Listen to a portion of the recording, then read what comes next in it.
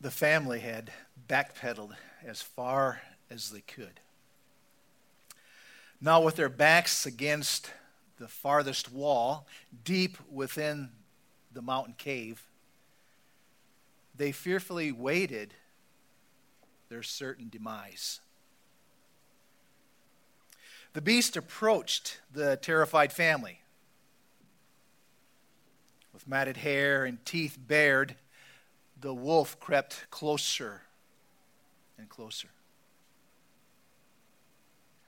Crouching close to the ground, the wolf prepared itself to attack the vulnerable family. But then, unexpectedly, a shot rang out, toppling the wolf and sparing the family. All good stories have a but then. Just when hope seems to vanish, a but then enters the story. A positive change enters the picture. A hero comes to the rescue. This morning, we have such a story for us. And that story is found in Romans chapter 3, verses 21 through 31. And I want to invite you to take your Bibles and follow along as I read that story for us this morning. Again, it's Romans chapter 3, and we'll be beginning in verse 21 and reading to the end of the chapter. However, before our reading, let me set the stage for the but then, okay? Remember, every good story creates suspense, but then something happens. Well, the Apostle Paul has created tension in this story that we've been studying together.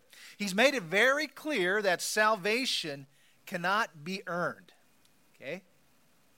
If you are a naturalist, meaning you love creation and worship creation, such loyalty will not get you into heaven. If you are a moralist, meaning you follow the rules and you hope and pray that your behavior because of those rules will get you into heaven. Well, sorry, being a good person won't cut it either.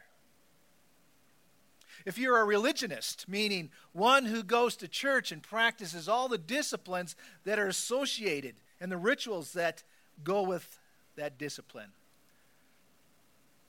the bad news is this: even being a church goer will not cut it when it comes to heaven. You see, there's no one righteous, not even one. There is no one who understands, no one who seeks God.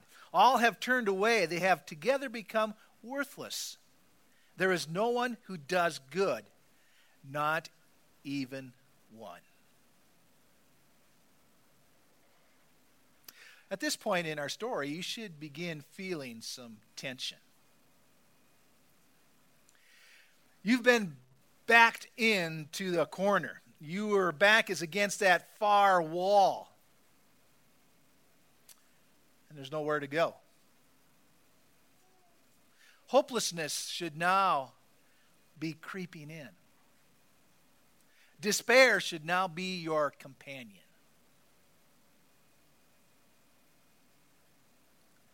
Just when you think all is lost, the story is interrupted with a but then.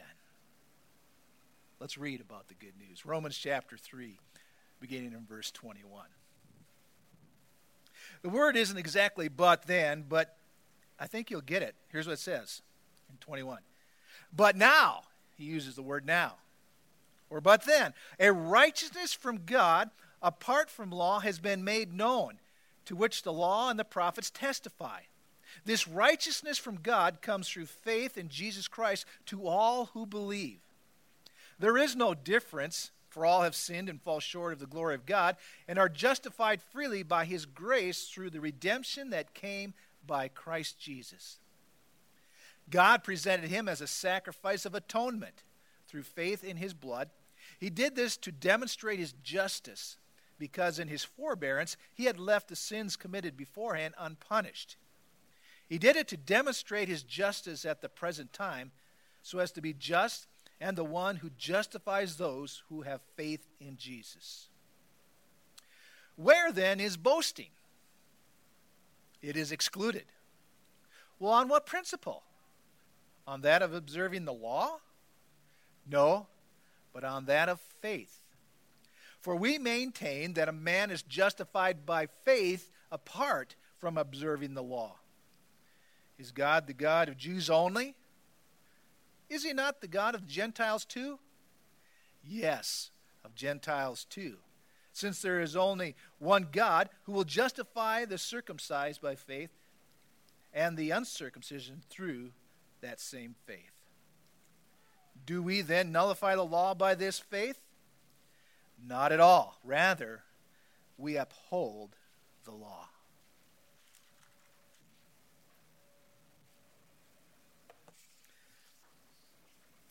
A paradigm shift has taken place.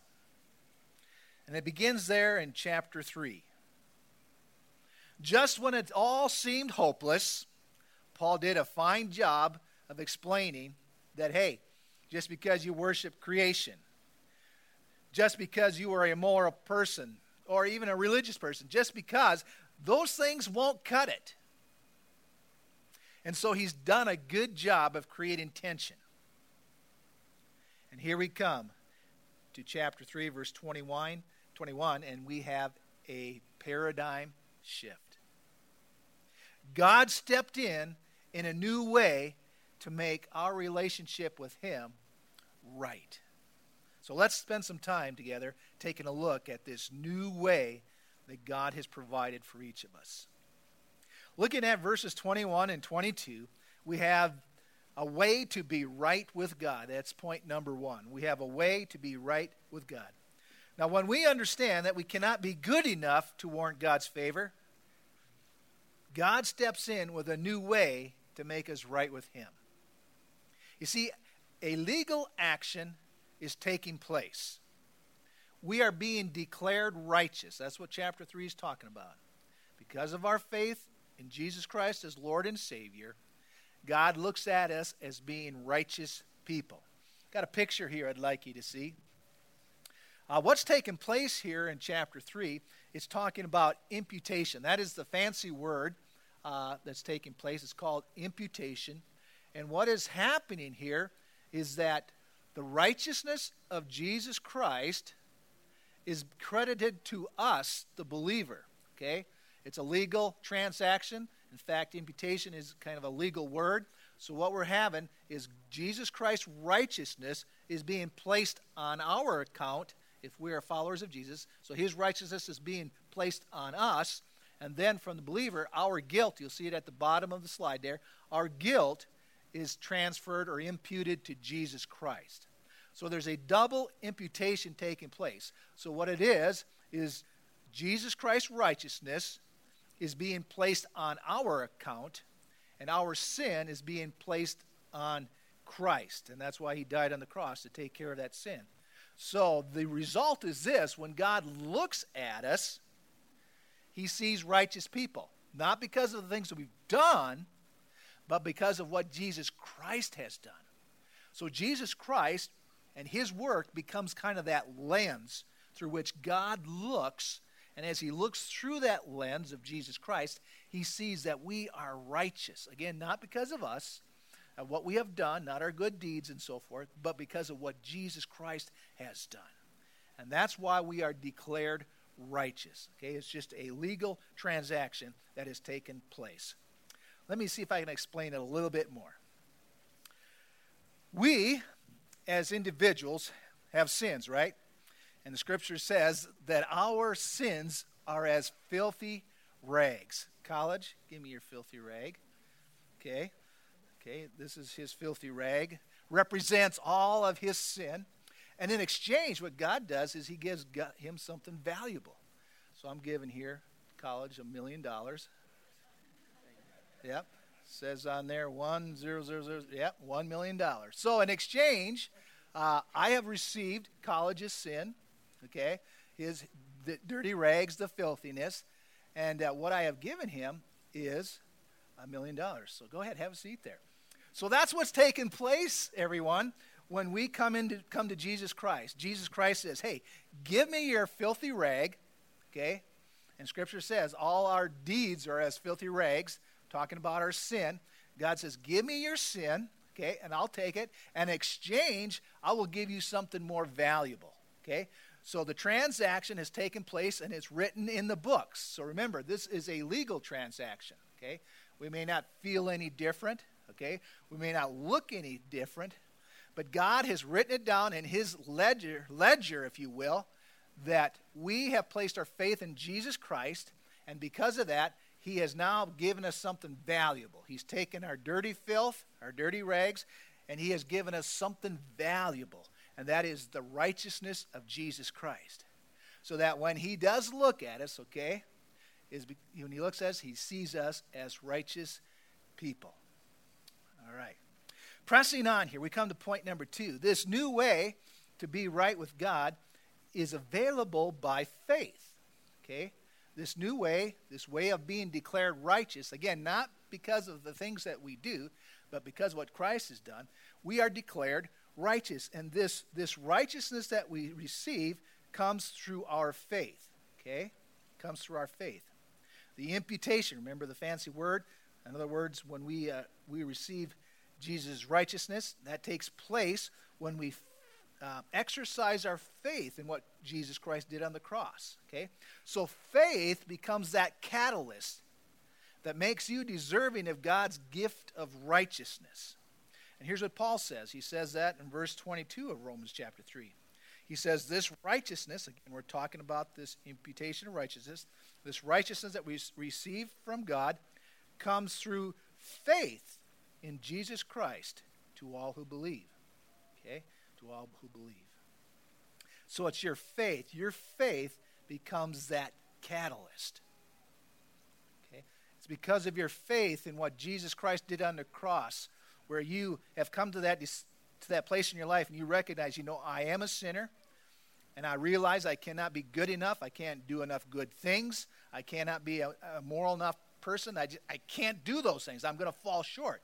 And when we come to that point, we know that we can't do that. Then we look to Jesus Christ. Jesus Christ, he says, if you will place your faith in what I have done, of course, is dying on the cross. He was buried. He came back to life. Remember, we serve a risen Savior. But when we place our trust, when we rest in what he has done, which is our faith, our trusting, that activates the righteousness that is placed into our life. Okay?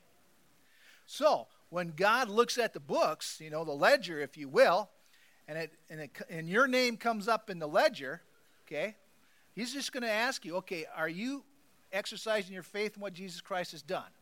And if the answer is yes, then you are saved and you have received the righteousness of Jesus Christ. So this new way is available by faith. By faith. Moving on to number 3. This new way is available to all. Okay? That's the good news. It's available to all. This right relationship with God is available to all. Look at verse 22. Verse 22 explains that this imputation of righteousness, placing Jesus' righteousness on our account, is available to all. Look at verse 22. To all who believe. Okay?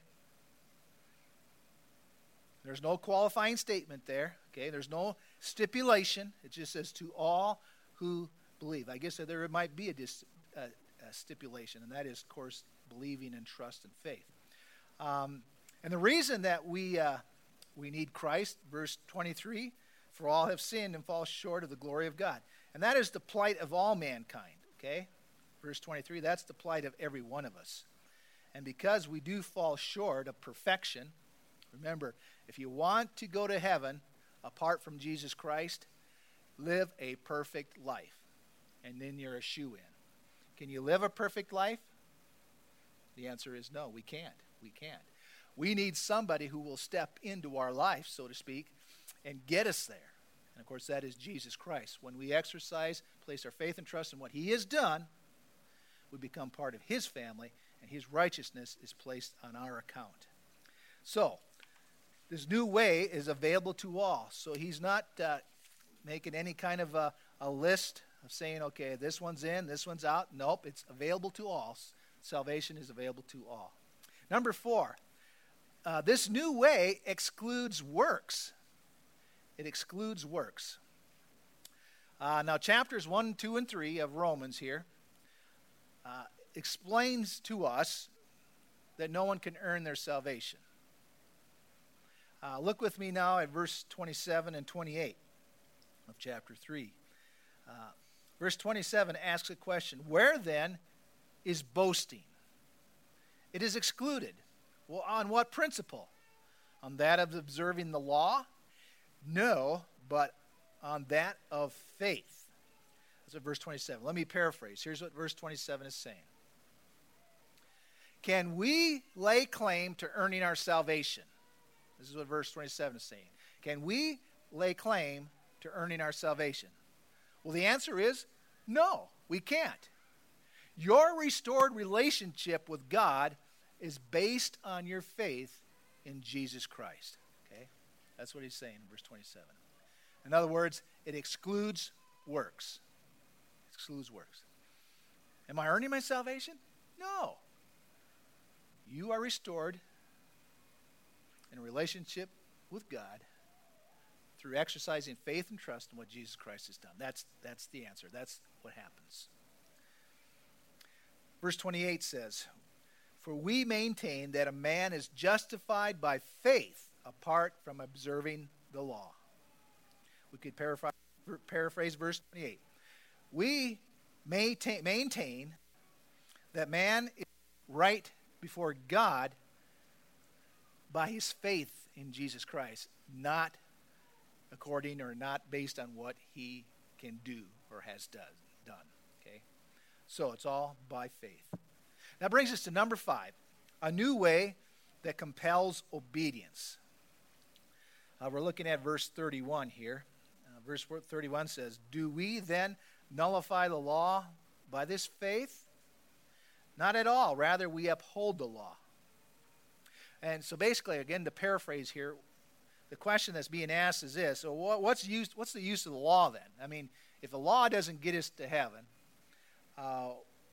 what's the use? I mean, if obeying the law will not get me any closer to heaven than some lawbreaker, well, what good is the law then? Why do we have it? Well, the Bible makes it clear that the law is good. Okay, and there's a couple of things that we can look at real quickly. First of all, in verse 20 there of chapter 3, the author says, well, the law is good because through the law, I became conscious of sin. So the law says, do not steal. Okay. I didn't know you couldn't steal. Now the law has made it clear that I can't steal. Thou shalt not kill. Okay, taking a life of somebody is wrong? Oh, I didn't realize it. Now I know because of the law. See how the law, it's good because it exposes us. It makes us aware of what God desires. So it's good in that sense. And then also, if you jump to Galatians chapter 3, it says this, the law, what we're talking about, was put in charge to lead us to Christ that we might be justified by faith. Okay, so the law leads us to Christ. The law reveals our sinfulness. The law is such that, remember, if you want to get to heaven on your own merits, apart from Jesus Christ, well, then live a perfect life. We all realize, I can't do that. And that's one of the benefits of the law. The law reveals I can't do it all. I can't be right, 24/7. I can't do the right thing, day in and day out. I just can't. It should create tension, should create frustration. But the relief, the joy comes in knowing that, hey, there is somebody who has done it. That's Jesus. And he paid the price for my sin. He went to the cross. And he invites us to enter into a relationship with him based on faith and trust, trusting in what he has done. And when we do that, we receive Christ's righteousness. It's placed on our account, so that when Jesus or God looks at us, he sees people who are declared right in relationship with him. They are righteous. They're declared right, not because of what we've done or did in the past, but all because of what Jesus has done. So what is verse 31 here? Verse 31 here, when it's talking about the law, the emphasis here is not on salvation, but on obedience. You know, they're saying, well, what use is the law? Well, the law is good. And because of a right relationship with Jesus, our natural inclination should be to uphold the law. Again, we don't uphold the law to earn salvation. We uphold the law because we are grateful and we want to be obedient to what Christ has done to us. Okay? So you see where the good works comes in our relationship with God? It's because of thankfulness. It's because of wanting to honor him. And it's a visible way of expressing our gratitude for what God has done. And therefore, we act that way. So in here we find, in chapter 3, a new way. A paradigm shift has taken place. It used to be everybody was dependent on their works and obeying the law, and they realized we can't do it. They've been backed up against the farthest wall of the cave, and they know that they can't go anywhere. They need somebody to step in. Well, that's what chapter 3 is about. Jesus Christ steps in. Okay? He steps in. And he has a way to make us right with God. We can't do it, but Jesus can do it. Okay? And this way to be right with God is available through our faith. Remember, that is the catalyst. When we place our trust, when we rest in the fact that Jesus died on the cross for me and accept that work, that is our faith in action. And when the faith is in action, we have Christ's righteousness placed on our account, okay? So it's available through faith, and it's available to all, and we all need it, because all have sinned and fall short of the glory of God. Okay, and this new way, just to remind us, excludes works, okay? The only reason you're going to go to heaven is because of what Christ has done for you and your faith and trust in that. Okay, your works, well, they're as filthy rags, all right? Okay, they're as filthy rags. You need somebody who's going to give you $1 million, all right? And that $1 million comes from Jesus Christ. And so it excludes works. And lastly, this new way compels us to obedience. That's why we do the right thing and we do things that bring pleasure to God, because we're grateful for what he has done. It's a new way how God is making us right with him. So let's wrap it up with our application. So what do we do with these thoughts that we've been talking about this morning? Well, you know, to really live the Christian life in freedom and to enjoy it, there's some things that we got to know. So this morning's message, especially here in chapter 3, the information and the truth that we're studying is really about knowledge. So we need to have the right stuff in our minds so that the right things can come out. So application here this morning is this. We need to know that because of our faith in Jesus Christ, God looks through the lens of Jesus' righteousness, and when he does, he sees us as righteous people. I'm not a worm, okay? I'm not a miserable scoundrel in God's eyes. No, because of what Christ has done, the lens is in place, and when God looks at me, he sees somebody that Christ loved and died for and gave his very life for. So we need to know. Here's a passage in Ephesians. The Apostle Paul prayed for many believers. Here in Ephesians, also you find in Philippians, the believers in those particular areas. Here in the Ephesus and the Ephesians, he says, I keep asking that the God of our Lord Jesus Christ, the glorious Father, may give you the spirit of wisdom and revelation so that you may know him better. So when it comes to application this morning, we are knowing God better. We're knowing how God sees us, not because of what we've done, but because of what Jesus Christ has done. So today's application is knowing. And lastly, if you want to be righteous in God's eyes, it all begins with placing your faith and trust in what Jesus Christ has done. Have you, in your point in your life, come to that realization, I'm not going to heaven on my own, therefore I need Christ? If you have not, I encourage you. Let me encourage you strongly. Place your faith and trust in Christ. And when you do, you become right with God. Christ's righteousness is placed on your account, so that when God looks at you, he sees somebody that he's going to spend eternity with. Okay? Let's pray. Father God, thanks again for your goodness. Thank you for making a way for all of us to know you. And Lord, thank you so much that even though we know we fall short, we know we mess up, that does not change our status before you, how you see us. Lord, because of our faith and trust in your Son Jesus, you see us as those who are righteous. Lord, you declare us righteous. The God of this world declares us righteous. Thank you for that wonderful truth. May that govern and guide our lives as we serve you. In Jesus' name, amen.